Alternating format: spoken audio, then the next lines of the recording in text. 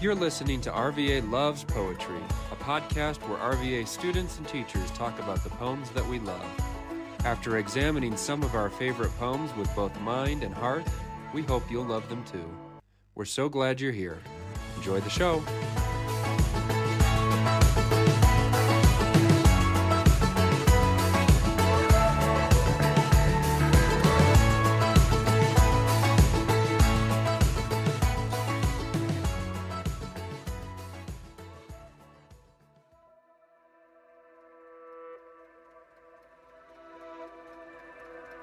Excuse me, I don't see the light no more. Trying to find some peace, but my mind is Welcome to RVA Loves Poetry. I am your host, Sianna, and I will be talking about Fire and Ice by Robert Frost. got me under lock and key. Misery and pain, hiding all my shame, trying to find the way to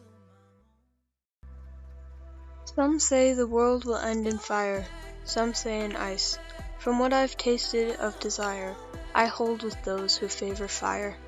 But if it had to perish twice, I think I know enough of hate to know that for destruction ice is also great and would suffice.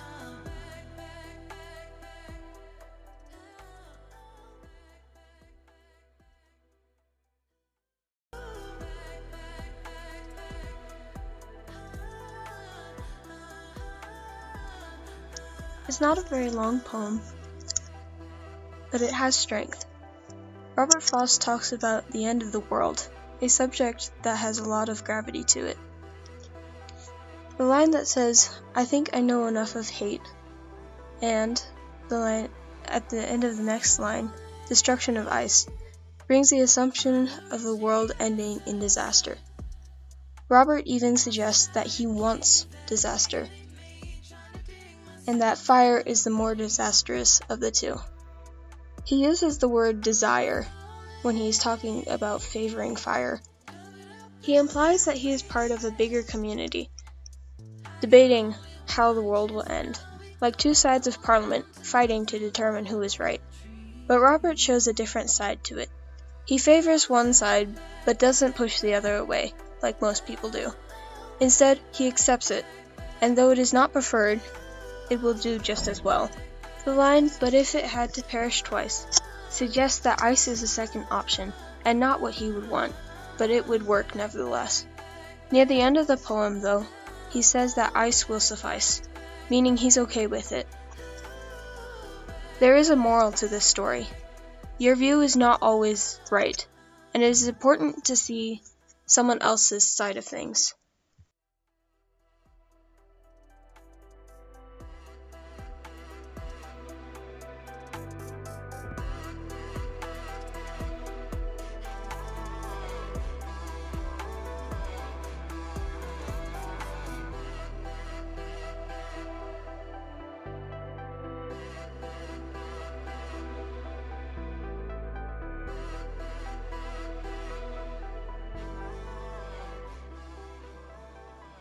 I love this poem because it has rhythm, which is something a lot of poems nowadays are lacking. Most people think of a poem as a story with rhyme scheme and flow. Robert Frost delicately picks his words to flow, rhyming with his two main words. Words like desire with fire and suffice with ice. It has a nice simple structure, which makes it easier to read and a lot more fun. He has a few lines that connect with the following lines, which contradicts the format of the beginning of the poem. The change in the format can connect with the change of thought or heart. He wants the fire, but starts to think that ice is not so bad, as if a point has been made and has to think about it before he makes up his mind.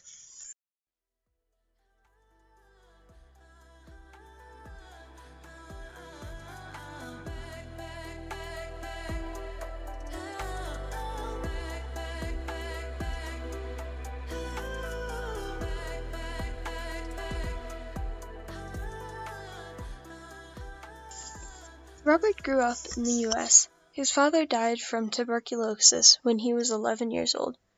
He then moved to New Hampshire with his mother and sister. He went to college there, but never got his degree. He had a series of jobs, like teaching, shoemaking, and editing. He wrote his first poem, My Butterfly, on November 8th, 1894.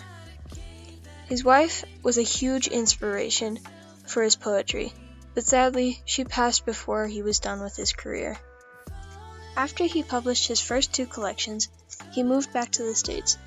Soon he was the most popular poet in America. He published book after book, received award after award. Sadly, the great poet passed away on January 29, 1963, but his fame carries on still today.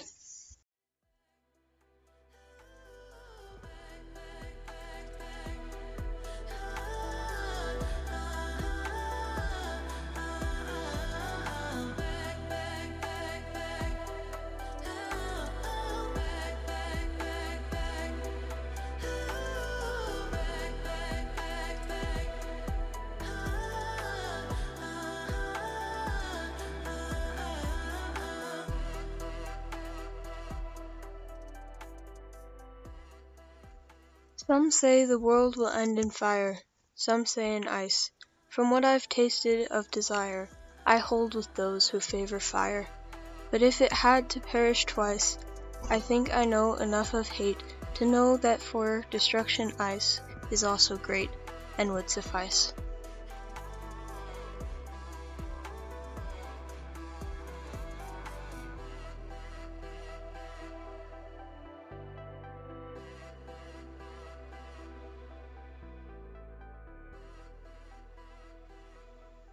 I hope you have enjoyed listening to this poem and maybe understand it a little better now.